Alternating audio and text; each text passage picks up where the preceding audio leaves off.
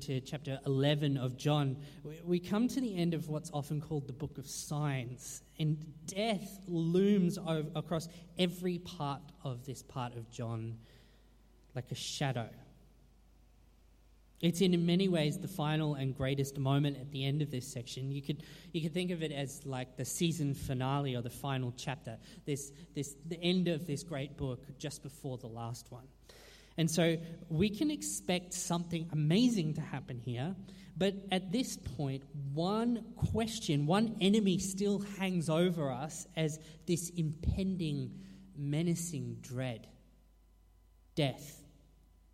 The Pharisees and the chief priests will kill Jesus if they find him. So this amazing miracle comes at this really important point, because we're getting an answer to a big question. Does Jesus have a plan for death? Because death almost feels like a step too far for his followers. But if Jesus could demonstrate his power over life and death, then that's going to point to something incredibly important.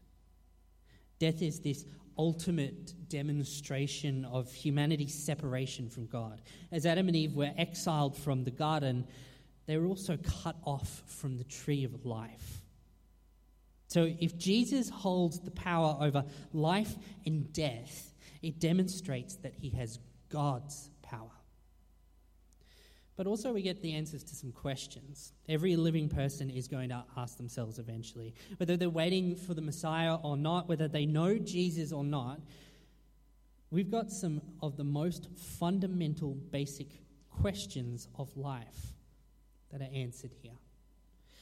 If nothing lasts, is there really anything worth putting your trust in? If life brings such pain and sorrow at its end, is there really any hope to be found in the world? Every good thing just ends, so what's even the point? And is there any good that comes from our pain? Is the suffering that we endure just meaningless? And will we ever be able to fix death or conquer it or make it unimportant? Is there a solution to all of this? You can't face death and truly know its sting and not start to ask at least some of these questions.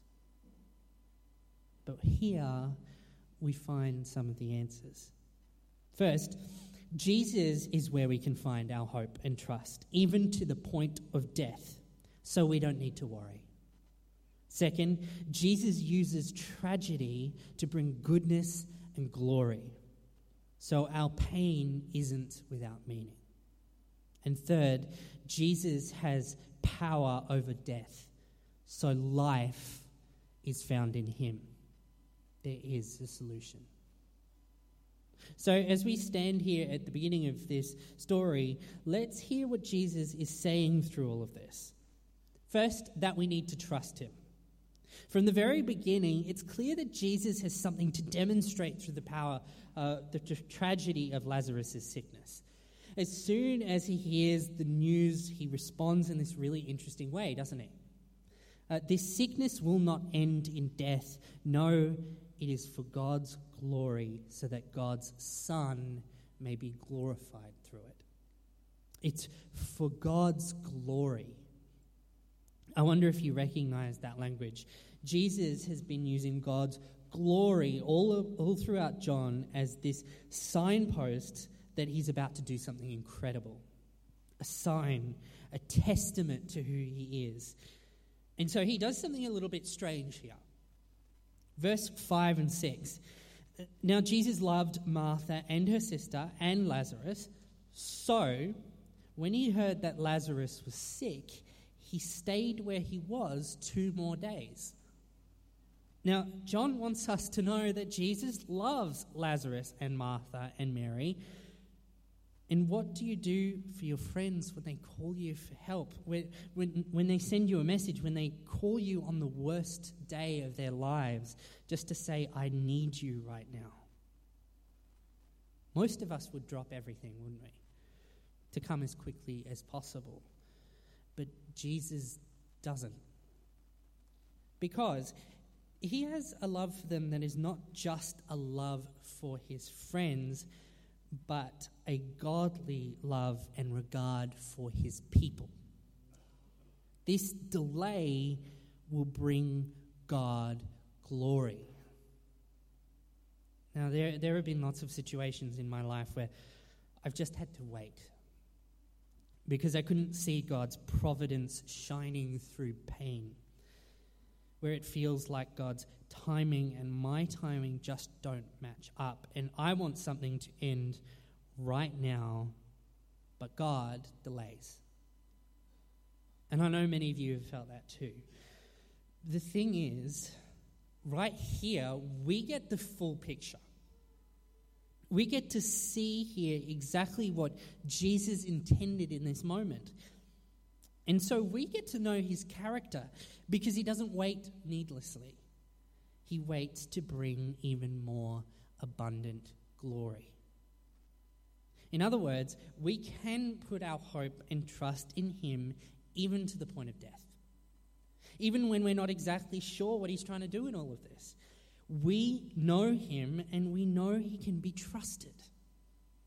Now, once Jesus makes his decision to travel back to Bethany, the disciples make their anxieties really clear. Their thoughts aren't with Lazarus at this time. They're worried for Jesus. For them, fresh in their minds is this very real threat that Jesus will be stoned by the Jewish leaders. They look at Jesus' actions and they just don't understand. And they don't trust him. Their advice betrays that. At least here, they don't think Jesus even knows what he's doing. Verse 8, "But Rabbi," they said, "a short while ago the Jews there tried to stone you, and yet you're going back?" And I think maybe Jesus was just kind of forgetful. They don't trust him. So Jesus sets them straight. He gives them this frankly beautiful response of compassion and confidence. As long as they're with him, they walk in the light and they won't stumble. It's an incredible affirmation, isn't it? Don't be worried because Jesus is light and he can and should be trusted. And just for their benefit, he gets really straightforward. Here now, he's got something to show them. Lazarus is dead, and though that might seem tragic, Jesus is going to use this for immeasurable good. Verse 15, "And for your sake, I'm glad I was not there, so that you may believe. But let us go to him." So we can put our trust and hope in Jesus, even to the point of death, because he knows exactly what he's doing. So when we're calling out in grief because it feels like there's no point, when it feels like everything fails and fades, we know Jesus is the one tangible thing we can cling to. We can be assured that even in sickness and tragedy, as we face the end of many good things because of death, we know there's something to put our hope and trust in. And it's Jesus. And so secondly, and maybe for many of us this is one of the hardest questions we have to answer. Is all this without meaning? Is there any purpose to our pain? Why would God let us go through these things? Because these things will bring abundant goodness and glory, he says. Jesus arrives in Bethany and Martha runs to him. Immediately she's pretty confused. She's certain that Jesus could have healed Lazarus, but he's late. Verse 21, "Lord," Martha said to Jesus, "if you'd been here, my brother would not have died." Now, Martha does have faith that Jesus will do something in this, as she says in verse 22, "But I know that even now God will give you whatever you ask." But a resurrection, even now, seems beyond her scope of thinking. She's asking, why? Why did he wait? He could have been there in time. Why put her through this? But she's sure he'll do something. She just can't wrap her mind around exactly what that will be. She can't see the meaning in her pain. But Jesus has a point to make in all of this. And so this death, though tragic, will bring him glory and abundant goodness for all those present. Verse 25. Jesus said to her, I am the resurrection and the life. The one who believes in me, even though they die, and whoever will live even though they die, and whoever lives by believing in me will never die. Do you believe this? Note the subtlety in the way that he phrases that statement, right? I am the resurrection and the life. This is one of this series of I am statements Jesus has made throughout John, and there's a purpose in that. Jesus claims to be God by using the same language that God uses with Moses in the burning bush. And so this death and this resurrection, it brings glory to him because it's a clear and powerful demonstration of his divinity. And it brings goodness to the crowds around, an offer of eternal life in him. He gives this undeniable demonstration of his power over life and death. See, he uses this tragedy for his glory and brings goodness to those around him. My grandpa died when I was in high school, and I sometimes find it difficult to see how on earth his death could bring glory and goodness. He was a devout believer in Jesus, and I wish all the time that he could be here with me to share my journey through training to be a minister. I'm grieved that death took him away, and now I can't share with him what I'm learning. I can't speak to him through all my trials and triumphs because he just isn't here.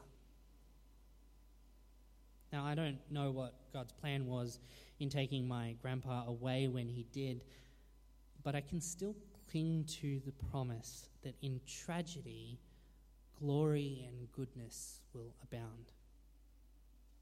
And it invites us into this strange little paradox, doesn't it? Because there's no questioning that death is horrible, it's bitter, an abrasive, caustic, awful fact of existence. There's no questioning the horror of death. And we can grieve at its effect on us. But at the same time, we can feel joy. In the middle of pain, Jesus is with us, molding it for good. And so as church right now, we sit in this very strange place, a paradox in which we can have two equal reactions to death, the pain and the assurance all at once. And Jesus does this too right here. He demonstrates this for us. Rather than make a statement about his glory or his position as the keeper of life and death, as he did with Martha, when Mary reaches him, instead, he weeps with her. Feeling her pain amidst the horror of death, she comes to him grieved like her sister. Verse 32, when Mary reached the place where Jesus was and saw him, she fell at his feet and said, Lord, if you had been here, my brother would not have died. But Jesus' reaction is completely different because he is both God and human. And so instead to Mary, he also experiences grief. He cries because he is overcome by the awfulness of death. He truly understands. Jesus uses this tragedy to show that he grieves with us when we grieve.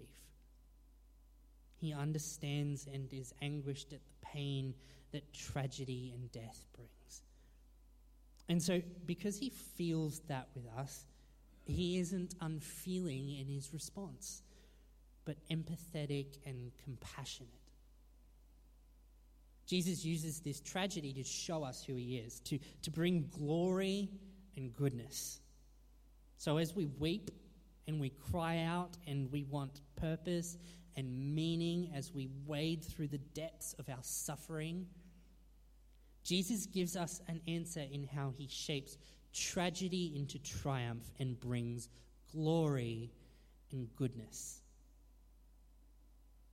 And so finally then, we made it to our climax. And in many ways, this is the most important takeaway. Can Jesus defeat death? And the answer is yes. Jesus shows this powerfully and publicly. Jesus has the power over death. 4 days after Lazarus is dead, and now Jesus stands up to the task. John is certain to mention that Martha is worried. It's been 4 days. That's decomposition time. He's going to actually start to smell. He is most certainly dead with no hope of revival. But Jesus wanted it that way, because now this miracle cannot be denied. And so then, as they open up the tomb, Jesus again reiterates why it is he's there, so that they may believe, so that the crowd may see that he alone holds the keys to life and death. From verse 41, so they took away the stone. Then Jesus looked up and said, "Father, I thank you that you have heard me. I knew that you always hear me, but I said this for the benefit of the people standing here, that they may believe that you sent me." All this he does so that they may believe, to prove that he has the power over death and life. Verse 43. When he said this, Jesus called in a loud voice, "Lazarus, come out." The dead man came out, his hands and feet wrapped in strips of linen and cloth around his face. Jesus said to them, "Take off the grave clothes and let him go." Jesus proves who he is by demonstrating with this amazing clarity that he has the power over life and death. Is there a cure, a way to conquer this unstoppable foe, a way to make it obsolete, unimportant? Yes. Jesus defeated death. He is the answer, the conqueror, the cure. Now, this story isn't completely finished. There's almost an epilogue at the end of this chapter here. The crowd splits down the middle in verse 45 and 46. Therefore, many of the Jews who had come to visit Mary and had seen what Jesus did believed in him. But some of them went to the Pharisees and told them what Jesus had done. And so the Pharisees and the chief priests, they come together to plot against Jesus. But this time, it's steeped in this amazing irony, isn't it?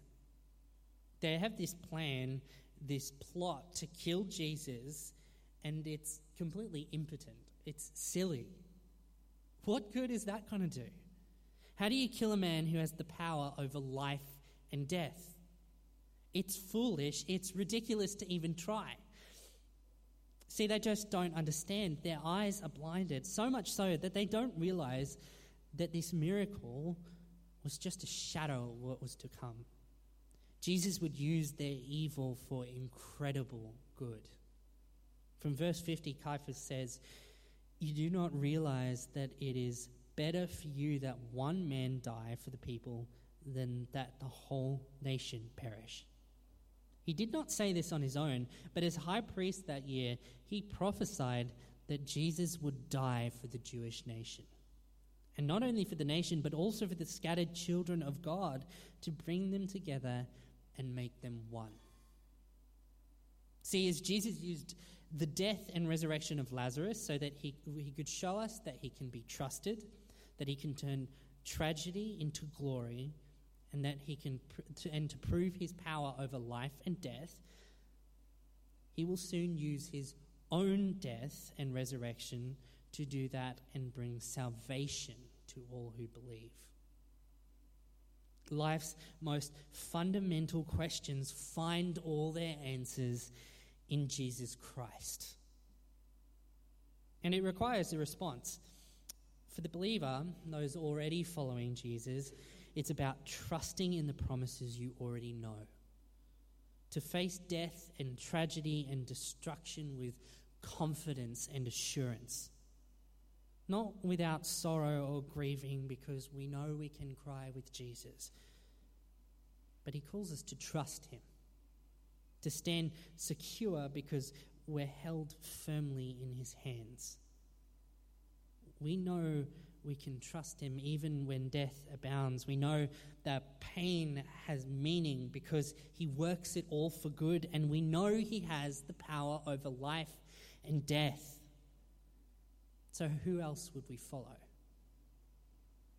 And he also calls those who don't know him. He does this completely radical and public demonstration, and then he says, that you may believe. If you're grappling with some of these questions or you just want to talk, please come and speak after the service. Because this is true. And Jesus demonstrates with complete clarity and assurance that he has the answers. We don't need to fear death because we have Jesus. Let's pray. Heavenly Father, thank you that you give us such amazing assurance through Jesus. Thank you that we have life in him. In Jesus' name, amen. I'm going to call the band up now and we'll do an announcement.